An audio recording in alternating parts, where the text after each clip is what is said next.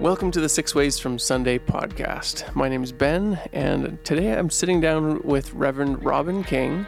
It's been a few weeks, several weeks now, since we've done a podcast. It's been a busy late summer and fall season for both of us. Robin, welcome back, and thanks for meeting up with me today. And I apologize. Let's just get this out in the open right now. I did not bring you a coffee today, and I'm trying to sigh into my microphone as loud as I possibly can.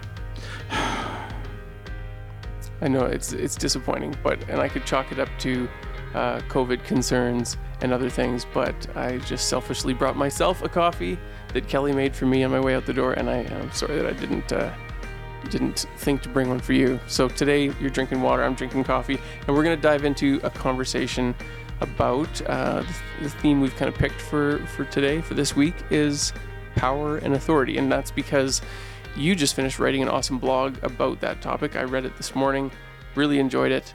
And why don't you tell us a little bit about the story from Scripture that got you thinking about this this topic? Because that's what you'll often do, right? You'll kind of look at the lectionary.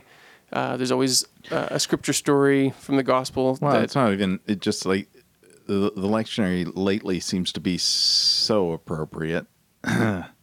Maybe that's God speaking right there.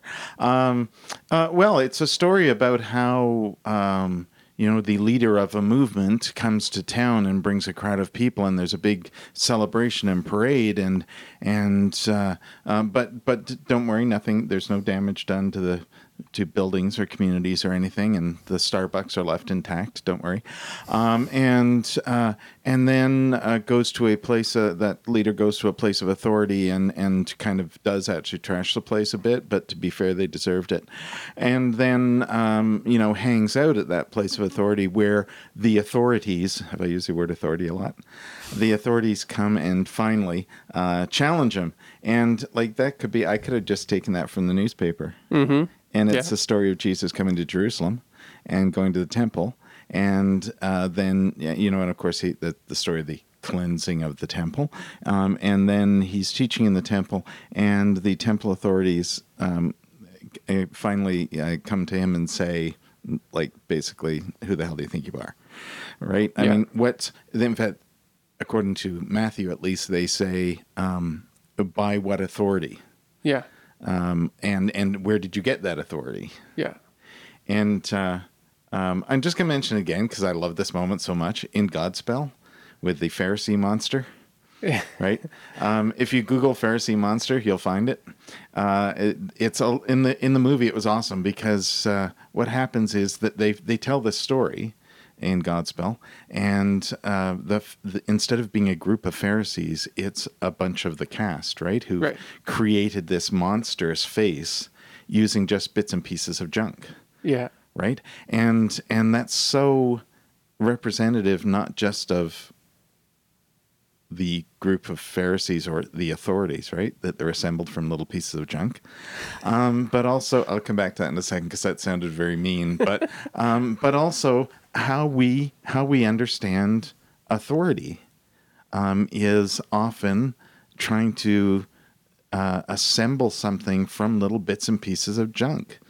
And that's, see, the thing about this story is that, of course, Jesus' reply to the Pharisees is, I'm not going to tell you, basically. Yeah. In fact, he asks them a question, knowing that they're trying to trick him. He asks them a question that there's no right answer to from their position either, because they'll look bad, whatever they say. And so they say, I don't know. And then he says, well, then I'm not going to tell you.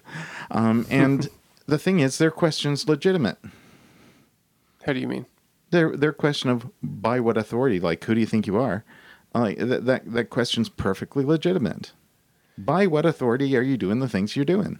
Yeah. You can ask that of anybody. And Jesus certainly asks that of authorities. Like, he's always challenging the hierarchy and the structure of society and the temple, the leaders in the temple. He's the one who keeps telling people how, the Pharisees, basically, they talk a lot, but they don't walk the talk, right? Yeah. And that's the thing about authority, is you have to walk the talk. So that's challenging, what gives you authority. He's challenging them at every turn, and they're just giving some back. And so here's their opportunity to say, fine, then where do you get your authority from?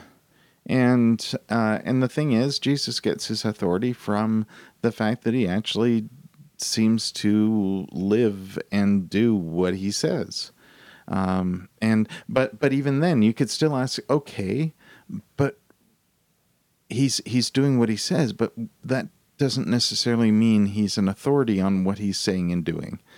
What gives him the authority to do that? Yeah, you got to keep looking deeper and deeper and deeper. And that's the thing about where we're at right now, is that too many people, I think, aren't willing to look deeper and deeper and deeper. They're quite happy to just go with whatever their buddy on Facebook, who's suddenly an expert on the pandemic, is saying this week, right? Mm-hmm. Because they happen to be annoyed about something that happened with a mask. I don't know.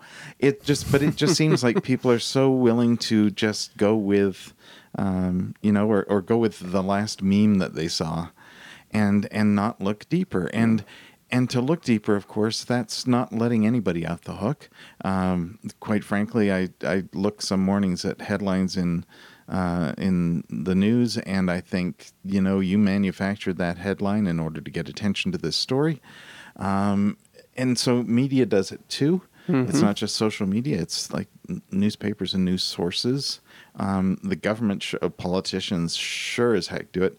And even sources, and like right now, for instance, with the pandemic, of course, you want to look to what's your source. Well, is your source a health organization? Well, then there's lots of people questioning the World Health Organization. Some people have even started to question the wisdom of medical officers in Canada, right? The provincial ones as well as the federal one. Yeah, or the CDC in the States. Because, your information changes every day. Well, the information changes every day because we learn something new every day. Okay, but let me stop you there. Because deeper. What about the example of the CDC supporting the messaging of masks are not effective, don't worry about stockpiling masks, and then it comes out months later that, okay, if we're honest, everyone knew that masks were helpful, but they didn't want people to panic and scoop them all up so that doctors and nurses wouldn't have them. Are you saying if we're honest and we don't want people to panic the same way that Trump did when he was interviewed by Bob Woodward, and it turns out that months before he was saying anything about how, it's all good, he knew it wasn't? I'm looking at my watch to see how many minutes it took you to bring Get up Trump into it? To mention Trump in a conversation about power and authority. But it's just that it's just that he blatantly lies. Like, he blatantly lies, and not just misinforms or mangles the truth. He blatantly lies. And he made a speech the other, it's at Town Hall that on ABC or something, where one of the networks, I think it was CNN or somebody, had a fact checker and working, and like he was like so far behind by the time they got to the end of it. He couldn't keep up with all of the things that were being said that were just false crap. Yeah. And the thing is, he says it with such authority. There's the word right there, right? He says it with such authority, people believe him. Yeah. And or they believe him because they believe in his message and what he's all about, or they find that his message gives them power, whether it's intentional or inadvertent, or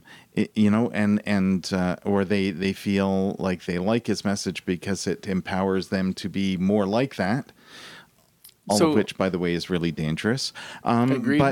But the thing is, it's not even just about blatant lies. It's about being prepared to look deep enough into sources and ask questions to get to a point where you are getting not just the facts, but also the wisdom around what's the best thing to do with these facts. Yes. What's the best action to take?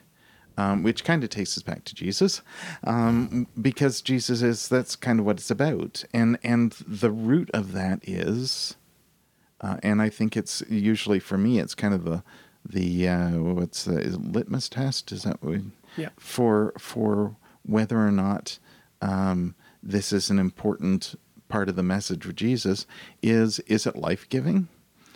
Does it support and care for people? Is it compassionate? Is it about love? Does it offer grace? Is it support and care for people who have been marginalized? Is it something that lifts people up? Those are all of the criteria by which Jesus does stuff. Yeah. That's what's at the root of the message. People, caring for people, giving life to people. And yet you have these. I mean, we have such polarized politics right now in Canada as well as in the States, and that's normal for politics, but it seems more so right now than ever, I would say. And you have people with diametrically opposed views who both would say that the leader that they support is going to support the country, is going to do what's best for everyone, the way you're describing what that litmus test is for Jesus, right? Here's my and problem yet they're with that. so opposite. Yeah. Well, because we're all about confrontation now, and we're all about getting our own way, and we're all about the label that goes with that, right? Mm-hmm. So no conservative will support something if it's an idea that comes from a liberal. No liberal is going to support an idea if it comes from a conservative. And see, I honestly dream of the day when liberals and conservatives, whoever's in power, goes, "Hey, that guy's got a really great idea. Let's do that." Whether they're a liberal or conservative or NDP or whatever. Mm-hmm. And in the States, it shouldn't matter. It shouldn't matter if you're Republican or Democrat. What should matter is what's good for people. Yeah. And particularly what's good for people in our country. It shouldn't matter whether your family's always voted this or voted that. You shouldn't even be describing yourself with the label of one of those parties. That shouldn't, because that's not who you are. It just literally is not who you are. Yeah. And using that label shouldn't give you any authority whatsoever. What should give you authority is who you are, and your willingness to learn and grow and be wise about what's best for not just you, but everyone around you. Yeah. It really brings up the theme of identity, right? Because we're a tribal species. We evolved socially in tribes, and it's just wired into us to associate our own identity with I'm part of this tribe, and this other tribe, well, they're a threat, or this. But that's not community. That's not community. That's you're tying to me community. What community does is it creates an opportunity for people to belong, whether they agree or not, whether they're from the same culture or faith tradition, whether they wear the same labels. And I don't just mean clothes, I mean politics and everything. See, what we've done is we've created the Pharisee monster, right? In order to determine whether something's authoritative, it must meet certain criteria. And those usually start with things like labels, right? Is it conservative? Is it liberal? Is it left? Is it right? Right? Those are the political ones, Republican, Democrat, however, the political labels, right? And nobody wants to acquire a centrist label. Right?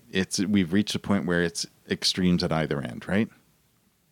Then there's also the labels that go with culture. Is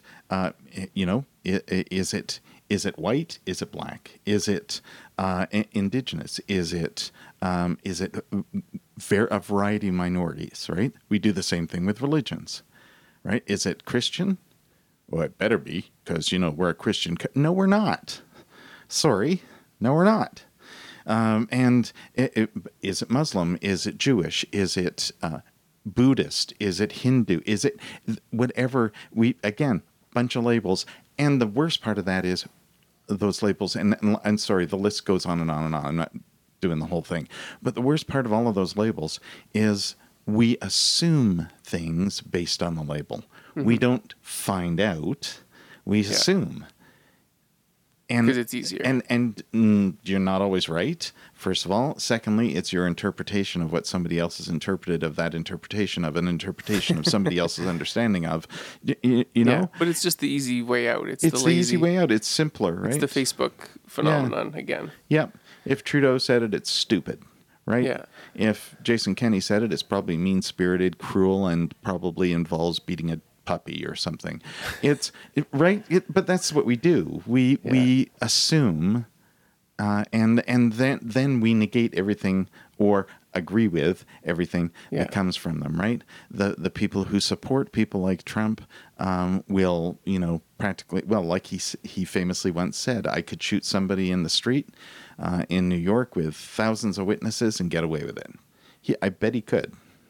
I'm surprised he hasn't actually tried to prove it. But he apparently gets away with everything. Well, but his supporters don't see it as get away with. They see it as we're supporting. You don't have questions about the morality of somebody who admitted to paying off a stripper that he had an affair with while he was married to somebody else. You're going to call yourself a Christian and a believer in the family, and all that stuff, but you're going to support somebody who did that. And many other worse things. And that's just the tip of the iceberg. But that's the thing is, people don't want to know. They don't want to know the things, and that's the thing about history too, right? And figures from history is you don't want to know the things that might cause you to ask questions and wonder. And what's really weird about that whole thing with the history thing, it's people don't want to dig deeper if it involves finding out something negative about their hero. But hang on. Superheroes these days, what are we doing? Remember when superheroes were simple? They were good. That's all they did. Mm-hmm. And now we have to explore their dark side. We have to, suddenly Batman isn't, cool and, Adam West. It's a guy who talks like this, right? I mean, it's just kind of... And conversely, it's the opposite of what we're doing in the real world. And the best villains are the ones that you can relate to, and they have the Joker, right? The most recent incarnation of the Joker. We're supposed to. People wondered what the point of that movie was, because it almost makes it seem like you want to identify with. Oh, that is the point, right? Yeah. But in real life, we don't do that. We don't want to know the dark side of or we do if it's something we secretly agree with, which is the problem with people like Trump. And he's just, again, it's easy to point at one person, but there's hundreds of thousands of Trumps, right? But somebody in a position of authority like that, in other words, and that's the other thing about authority too, right, is that we interpret it as power. Yeah. Power over. Yeah. Not influence even necessarily, but power. So if the Pharisees came along today and asked that same question that they asked Jesus and said, okay, President Donald J. Trump, where do you get your authority? I mean, he was put there by the American people. He was literally voted into office. I mean, we could get into a discussion about... Yeah, we can, because he didn't win the popular vote. Yeah. He got in because he happened to, and he's... actually, if he has a gift, it would be this. He plays the system, right? Yeah. And he played the system. That's how he got elected. And he's already starting to do that again. And he's doing it again, which is terrifying. But theoretically, we have a system in our country, and the Americans have a democratic voting, a system of voting that is different than ours, but it's still a democracy. And no. The U.S. is a republic. But it's a democratic republic, theoretically. It's still a republic. Okay. But my point being that in Jesus' time, there was nothing even remotely close to the people having power, where they could... Rome was a republic. Okay, so you're drawing more of a parallel here than I'm trying to show the difference, and you're showing. Sorry. What I was going after, and what do I know? I mean, I'm not honestly. I don't trust me. I'm not an authority on politics and stuff like that. But it does seem that there's a remarkable similarity between the peace of the Roman Empire, right? That peace was maintained by power and control over it by subjugating people, Right. by controlling them. And it appears that there are empires today that do a similar thing, and it's about power over people. It is, even in spite of the fact that on the surface it's supposed to be operating like a democracy. Yeah, That's kind of my point. it's still about, yeah, sure, yeah, it's still about power. Even though it has the illusion of being democratic, it's not really. Somebody has power over you, right? We're kind of the thing about this conversation that we're having even is that it's things like authority, authoritative, authentic. Those things they're so murky and so connected. We our way of understanding authority, in fact, how we even use the word, right? The authorities. If I say the authorities, you instantly assume I'm meaning, government or police, right? People who have position of authority, or someone with a label in a structure, right? Someone who's Somebody the entitled to boss. authorize, Right? Yeah. to give permission Yeah. because they have control. Right. Yeah. And the Pharisees, for example, were entitled to that because, well, they had a title and a place. And how was that enforced? Well, actually, the temple did have its own. It had its own security. Even Herod had his own. He had his own little. He has guards and his own little army and stuff. But primarily, it was enforced by the Romans. Right, and so that's another one of the things. But okay, so were the Pharisees, the chief priests, and the temple authorities, were they in collusion?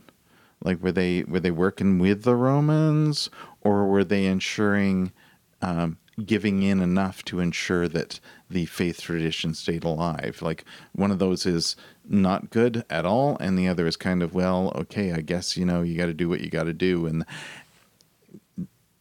But even then, their authority is supported by strength, power, force, right? Over people. Yeah. Not for people or with people, but over them. You didn't offer when days before this story when Jesus cleanses the temple, basically he's throwing out the people who change your money because you can't take Roman coin into the temple. He's throwing out the people who are selling the various animals and birds that you would take in as an offering. Whether they were selling them at a fair or outrageous price is a different story entirely. But the fact of the matter is that you didn't go to the temple and make that offering just because you felt obligated to do that. You were required to do that.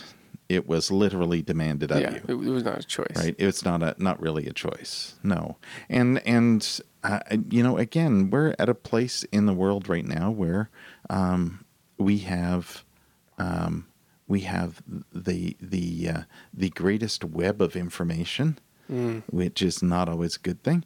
But we also have we have the ability to abuse that and put into that web of information that's not true or accurate, or and then we have to interpret it, and then you've got bits and pieces of this and that. So what makes something authoritative in terms of information? And is it who it's coming from? If it's coming from the authorities, does that automatically make it true? Well, there's lots we could talk about there. But that's the thing, is that's how we're using the word authority. And again, we've created the Pharisee monster, right? It's a monster of bits and pieces of different things. And I think the thing about Jesus is that and maybe his response that's basically, I'm not going to tell you where my authority comes from, is because what they were looking for is for Jesus to say, my authority comes from God. It was given to me by God because I'm the Son of God, so that they could arrest him right away and get rid of him, right? But the thing is, there's a piece of Jesus' authority that is divine, and there's a piece of Jesus' authority that is human. Yeah. Right? And that is true of all of us. Yeah, Yeah, there's a part of that that's and You said but- that, and you mentioned that in your blog. Yeah. So expand on that a little bit. So- That duality between the divine and human. yeah. So I'm always talking about how we're created in the image of God, right? It's Yeah. a factory setting.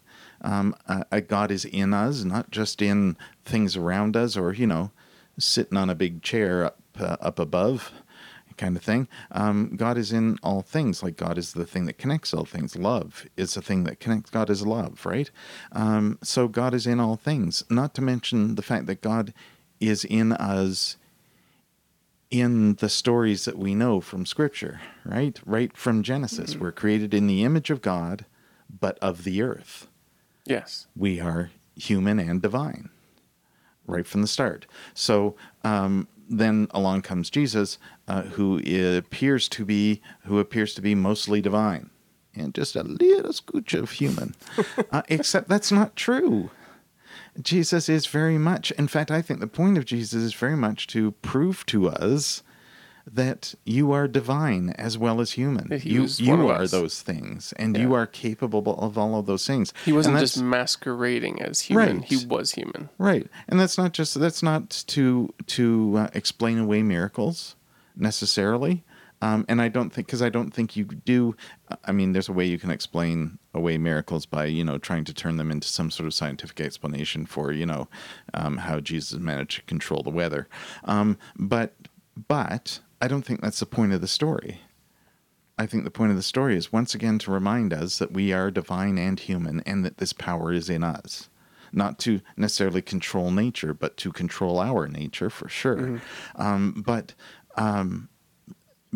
I think that's at the core of what gives Jesus his authority, is the ability to tap into both the divinity and the humanity in a way that reaches people. And it reaches people because it's about people.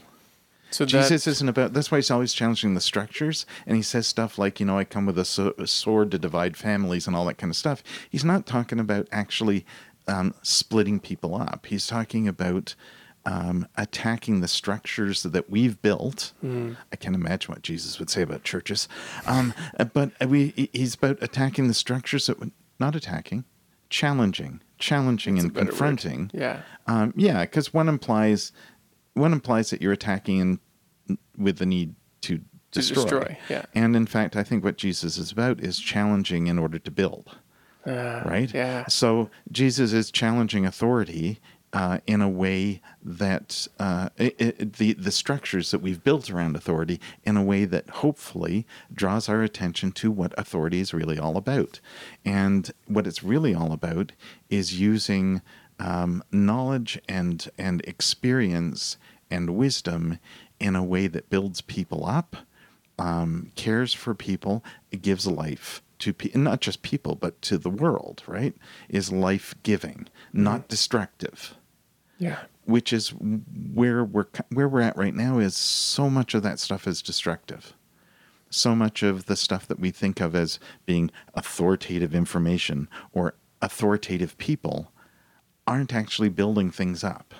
They're tearing them down. And not in a way that allows us to build them up again, No. but in a way that's simply destructive and hurtful. And just creates carnage and that rubble. absolutely fails the litmus test of Jesus. Yeah. Because Jesus is, if it's not about love and grace, if it's not about building people up, if it's not about caring for people, if it's not about putting people ahead of things, it's not about Jesus. So we're at a point in our world, to bring it back to today, where we're fed up with authority, and we're seeing that all over the place. We're seeing that in, look at the ongoing revolt in the States that's been going on for months and months and months.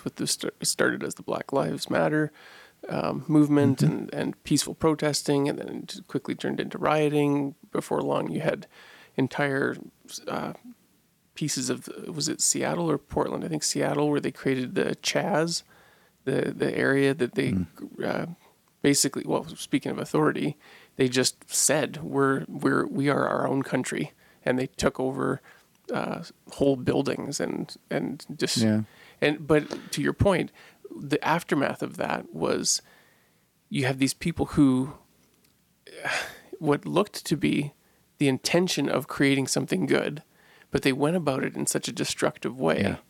Well, it's that- like defund the police, right? Yeah. So they're tired in both cases, and it's all part of the same thing, but same discussion. But they're tired of the oppression. They're tired of ineffective power structures and authority that is not serving the best interest of the people.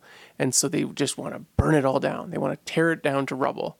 Mm-hmm. But that's what they're left with then, is just chaos and rubble and hurt, and not the foundation to build something better with, but just rubble. Because all they feel they have left is anger. Yes, I think that is what it is. What other somebody had a tool really is there great- other than, to just lash out in anger? Somebody had really, even the language that you use around this kind of thing, I was going to say it had a really great clip. That is so not what I mean. Somebody had a really emotional and meaningful clip of a woman talking about a black woman talking about the criticism that they are destroying their own communities, like they're destroying buildings and stores and things in their own neighborhoods, businesses in their own neighborhoods. And her response was a very emotional, something along the lines of, "It's not mine. It's never been mine. It's never been ours, ever." And when people feel like that they have not, it's not about ownership. It's about Inclusion. Yeah, it's about feeling that they're part of the creation and building of something.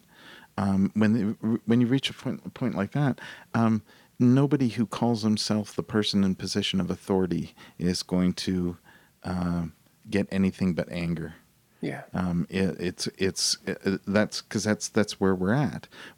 And on top of that, what we are constantly referring to as the authorities are simply about power, and frequently, almost always demonstrating that that's what they're about. They're about power. Look at the they're response. about force. The response to all of the protesting is Nobody wants to talk. Nope, call in National Guard. We're gonna call in the National Guard and stop you first, right? And that's another thing about in Canada with Indigenous people is that there was a time when we went out of our way to try and get rid of them. Yeah. In so many different ways, or to absorb them, or now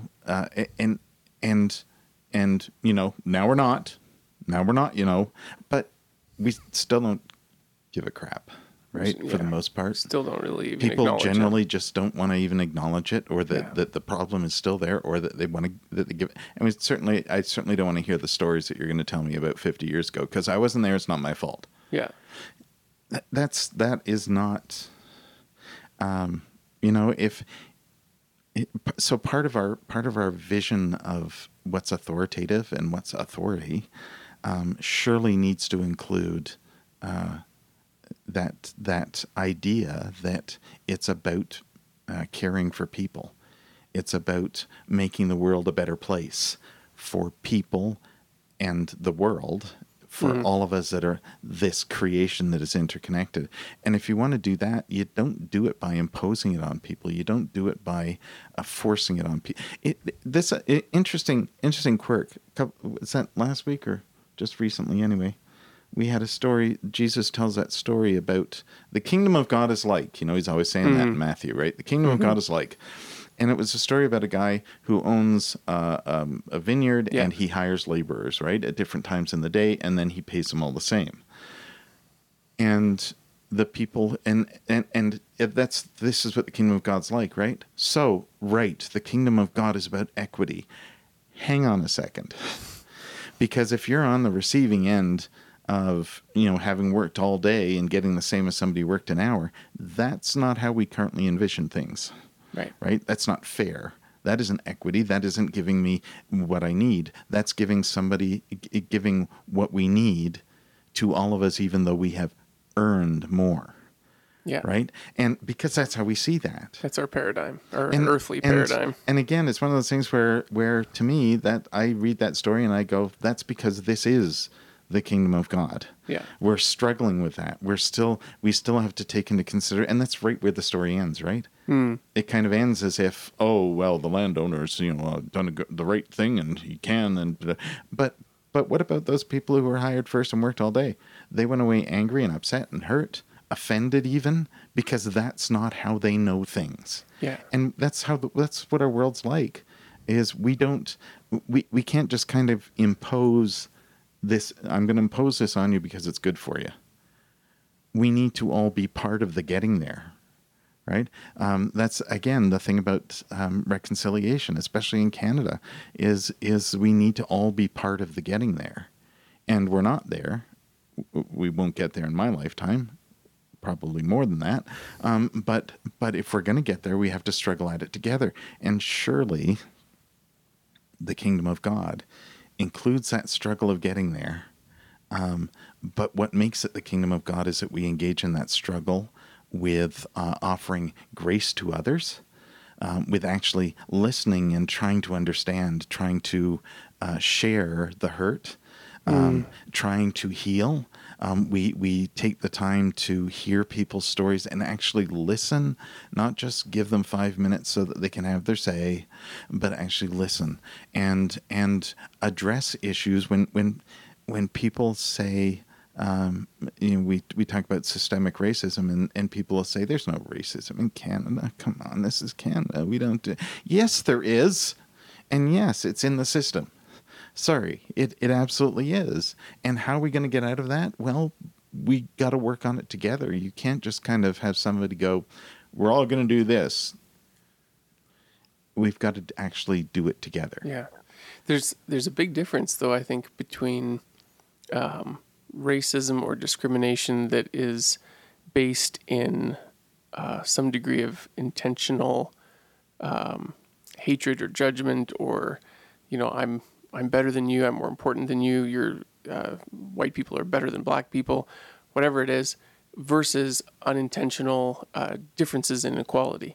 And there's a interesting headline I saw last night where a school division in Ontario was being accused of discriminating against certain ethnicities because when they made the move to online learning, thousands of students were all put into this online learning system and then divided up into classes where teachers would be teaching those classes, but online.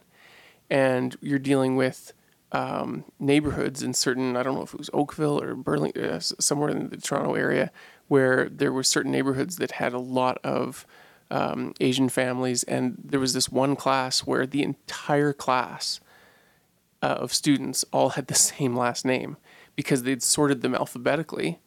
And there were enough people in that neighborhood that all had the last name Wong, W-O-N-G, that there was an entire class of Wongs. And so the families were starting to complain that our child is in a class that has no diversity, and yet we live in a community that is all about diversity. And we've been lumped together to have students that are all of the same ethnicity or same, so of the same race or same ethnicity. So I look at a story like that and I think, okay. And their response was, look, we're doing the best we can. It's a monumentous task to try to move an entire school system into virtual learning and setting up these online systems for thousands of students and all of these hundreds of teachers. And it just reads, you read the story, you think, you know what, that was just a mistake. It was just something that happened, and this happened to result in a lack of diversity represented in an online classroom. Is that discrimination? Is that racism? I don't think so. Is it something that they should try to fix? I'm sure that they will try to. But that's very different from systems that we've inherited where the system of or the history of slavery. There was a fundamental belief there that people of color were of less value, that they were worth less, and that they that it was okay to own them and to to own them as slaves and to beat them and to treat them as less than human. So, okay. Okay. Do you know what I'm getting at? I think I know where you're going with that. And, yeah, no, it's still the same. The thing is, I'm sorry, but, okay. So the thing is, I don't know this story, but the way you describe it, somebody noticed that before it went out and didn't do anything about it. And my problem with that is they probably quite in their own mind justifiably went, but this is the process we used. It's fair and reasonable, and it would cost us way too much money to do this differently. And I'd go, I don't care how much money it costs you. You can't set up online learning where you have an entire block of people who where there's no diversity whatsoever in a school system which functions on the basis of diversity, right? Like you just can't let stuff like that go, and that's where something like the economics of doing that come into play, and people will quite reasonably argue that there's a point at which you simply can't afford to. Well, yes, you can. You just aren't prioritizing it as being important. Right. Right. And I'm not saying, again, that's the thing about that story about the kingdom of God is like, no one's expecting it to change instantly. We're expecting to have to struggle with things like that. But again, even if it's a mistake or it was simply the process that we used, somebody should have gone back and went, yeah, you know what? We can't do this. Yeah. I see what you're saying there. You need to take this into consideration. And unfortunately, we do find ourselves, that's the thing about how we value things, right? And that also is part of the whole authority issue too, right? Is, one of the things about that whole defund the police thing is that term came out of just out of somebody's mouth in anger, right? And then it started to be used, and you can't just kind of go back and say, okay, you got to just change your terminology because it came from somebody who was angry and telling them okay, I get your point, but can you say that differently? That is not going to help. No. Right? But the basis of that is that people in positions of policing the law should not be put in a situation where they're not actually policing the law. They're doing social services or education or healthcare, any of those things. We should be structuring that differently.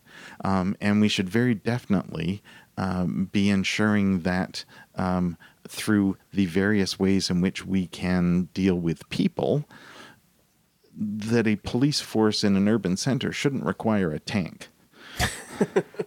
That's not just a question of that's an expensive piece of hardware that's all about power and might that you shouldn't have. It's about you shouldn't even be thinking you have a need for that. And not because you shouldn't be thinking it, but you shouldn't be thinking it because we should have addressed issues well enough in other Before ways there's a need for that you wouldn't need to exert that much physical force on human beings, right? Mm-hmm. But we're not there. We're not there. And this is why it's a monster, right? It's bits and pieces of things that just right now it's a monster. And that's, it's not just how we look at authority or how we determine what's authoritative. It's also about how we react to those things too, right? Oddly enough, if you watch that Godspell clip, it doesn't appear that Jesus is even remotely startled by the fact a giant monster made out of bits and pieces of junk has just appeared. I know it's a story, I know it's a play, but they could have at least have him go, ooh, I'm a little surprised at that. But they don't. And we're like that too. We'll look at the monster which we've created in this way, and we're responsible for creating it. We look at that monster and we won't try and figure out how we might even assemble the parts differently. We won't try and we certainly aren't going to be scared of looking at it. It's just kind of like, oh yeah, there it is. Right?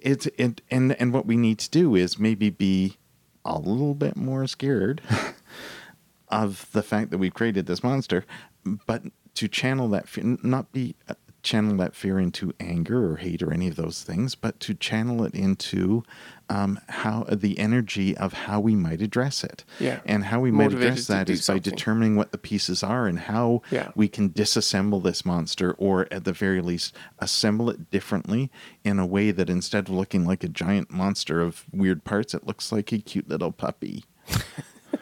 You know, it just because right now the world's a monster, like it is, and we need to figure out, not just tame it. We need to figure out how to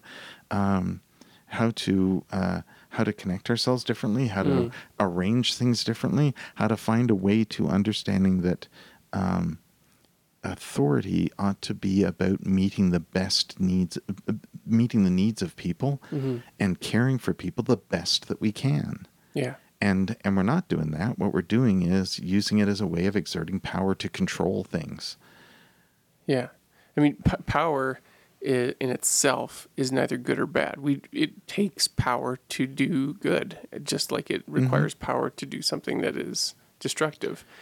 But it's about how that power is implemented, what it's based in. Like you said, the examples of power that's based in fear and oppression versus power that is based in collaboration and because it community. certainly doesn't mean you don't stand up to injustice. It certainly doesn't mean that you back away from, you don't Neville Chamberlain it and back away because, we're going to have peace in our time because these people over here who we pretty much are sure are going to try and take over the rest of Europe will behave themselves now because they said they would. You don't let stuff go like that. You instead go deeper and try and figure out a way that you can create more peace. You can create more compassion and care. You don't take those things away. You try and use them more. And we saw that at the beginning of the pandemic. Remember? People were talking about all the amazing ways that people were really stepping up. Yeah. Not just healthcare workers, but then people started talking about the people who, clean the toilets at the hospital.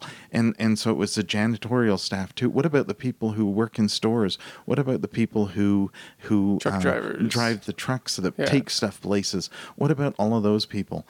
And we started to hear about how essential shouldn't just mean a very small group of people. It should mean a much larger group of people, because in many ways, a lot of the things all of us do are actually essential. Yeah. And people start and now we're back at, we're already back at, healthcare workers aren't doing enough. Teachers certainly aren't. They could work harder. And excuse me. I choked on that last one there, obviously. But that's the thing, is that we need to keep up the compassion. We need to keep up the grace and the grace, especially, that allows for people to be able to express themselves so that we don't react angrily to the fact that they appear to be angry. We instead go, why are you angry? Tell me. How can I do? And then actually do something. Yeah. We got to put all those pieces together. Those human emotions that you're describing, though, they kind of act like this. They sort of act like a pendulum swing, right? Like Yes, for sure. We were super grateful, and the pendulum swinging up here towards gratitude and thankfulness because we've had this moment where we realize the importance of people that we had taken for granted. But then before long, the pendulum swings the other way, and we're angry again. And so you need to use that energy, when it's there. But if we could shorten the swing and make the moments last longer, that would be helpful as a start, right? And that, this is nothing to do with anything other than I really appreciated it as a sign of where we were at. But for a while there, near the beginning of the pandemic, John Krasinski was doing this thing on YouTube, Some Good News. And each week he'd have some good news stories. Some of it was like shameless promotion of his friends, for sure. But some of it was also about bringing good news to people, right? The kid who missed going to Hamilton for their birthday, so he brought on Lin-Manuel Miranda and the cast to sing. That was awesome. That was awesome. And then it stopped. I think they did 6 of them, maybe. And then they just stopped. They didn't say why. They just stopped. Because the And- pendulum had swung. And well, I don't know. I see, and again, I'm absolutely have no idea, which causes me to want to speculate, which is always dangerous and something that we shouldn't do. Well, what's your theory? But my theory is, well, I have several. One is they couldn't maintain it because there wasn't still as much good news every week. But there's always something you could find. But you But could, the- but the- but it was going to be hard but the- work to do that. Maybe, It or could is be- it that could the be audience... it could be that just he started tired of- working on something else. Maybe. It could be, there could be 1,001 different reasons, but it just happened to coincide with, we'd been at the pandemic thing for a few months and people were starting to go, when the hell is this going to be over? That's what where I was gonna go with it, is Yeah. the fatigue thing. So Yeah. just like, and what I was going with the pendulum swing analogy is that just like we can't maintain that gratitude and keep our mood lifted in by keeping our spirits up by focusing on the things to be grateful for, when it swings the other way and we get scared and we get angry and everyone's willing to wear a mask because we're scared enough. Well, you can only maintain that for so long before Yeah. you Well, realize that, well, the sky isn't falling. Yeah. Not everyone around me is dying. It's hills to hell and with the valleys. mask thing. Yeah. And so they're doing everything they can to Yeah. try to keep us like, okay, we need to keep on being vigilant. Don't go crazy just because Thanksgiving's coming up soon, and maybe we'll be Well, able to get together at Christmas yeah. time. But stay vigilant. Be sensible. Yeah, it's It's maybe hard a better thing to say. Yeah, Because actually, sensible is harder for us to do now that I think about it. But it's hard to keep that. Yeah, keep absolutely, people in one place. Absolutely, and certainly, yeah, fatigue is certainly a thing. But the thing is, I think probably what Jesus might say there is, but be fatigued of what's going on. Be fatigued of how much time you spend doing this or this or that. But compassion shouldn't be something that you tire of. Grace shouldn't be something that you tire of. But it is. And I think, going back to the authority thing, what gives Jesus his authority is, as human beings, we find it really hard to maintain compassion and grace. We find it really hard to maintain gratitude as human beings, which is when Jesus, I think, would say, well, then you need to get in touch with the divine side of you too, then, don't you? Exactly. Because that's where where we find that. We find that strength, recognizing that divine way in which we're all connected to each other, and that we're all part of this great, amazing creation and everything, and that we're all, like, we're literally created of love and the earth and that we if we could find a way into that, that's where we find the strength to not tire of being compassionate or caring or grateful. We don't find ourselves coming up to Thanksgiving going, oh crap, what do I have to be thankful for? I can't think of a damn thing. Yes, you do. Yes, you do. Is the thing, and it might be a tiny little thing, but it's still, there is still so much to be thankful for, and particularly if heading back on into that, what gives Jesus his authority thing. What gives Jesus his authority is his ability to connect not only with the divine side and not only with the human side, but to connect the two things together and make sure that that's what he's living in all of these stories that we hear. That's what's happening. That's true alchemy, right? The lead into gold, the 2 + 2 = 5. The combination of those two things, not just either one on their own, but that is, I love the way you describe that. It's actually, in fact, this just kind of sprang in my head just then as you were saying that. It's how we describe covenant, right? In particularly in the United Church, and I'm sure there are other denominations of the church that use this language. We say that a minister, a congregation, and the area or region that ministers in covenant together when a new ministry starts, right? We don't say we signed the contracts because it's not a contract. It's a call, but it's also a covenant. And the thing about a covenant is where with a contract where you put in X, you expect to get Y out of that contract. But in a covenant, you put in X, somebody else puts in Y, somebody else puts in Z. You put those things together and you create something new from that covenant. Right. And that's what I think, that's how Jesus has authority. That's how he is that operates. he puts the divine part and the human part together, and with the exercise of that authority, and that's what makes Jesus. Yeah. And that, oddly enough, is also what makes you Jesus and me Jesus and everybody else Jesus too. Even I'm sorry, it's hard to say it. Trump, even Donald Trump. But that's the thing, is the potential for that is in every single one of us. Yes. It's in every single piece of creation. The potential is there. Sometimes our experiences and our life, our decisions, our choices, because we have free will, leads us in a different way and we become something different. But that doesn't mean there isn't a way back, which, just really quickly, because I know we're going on now, if you read that story from Matthew about Jesus being challenged on his authority, he follows it with a little story about two brothers. And the story is about how the father asked one brother to go and work in the field, and the son goes, no. Oh, no, the first son goes, yes, but then he doesn't. And then he asks the second son, and the second son goes, no, but then he does go and do it. Which of them did the right thing? The second one. Well, actually, both of them did the wrong thing. But the point is, the point of the story is they could choose to make it different. Right? They could choose to make a change, which is what repentance is about, right? Repentance isn't necessarily a religious thing. Repentance is about turning from this thing in a religious sense. It's turning from, well, like Anglicans say, turn from your wickedness and live.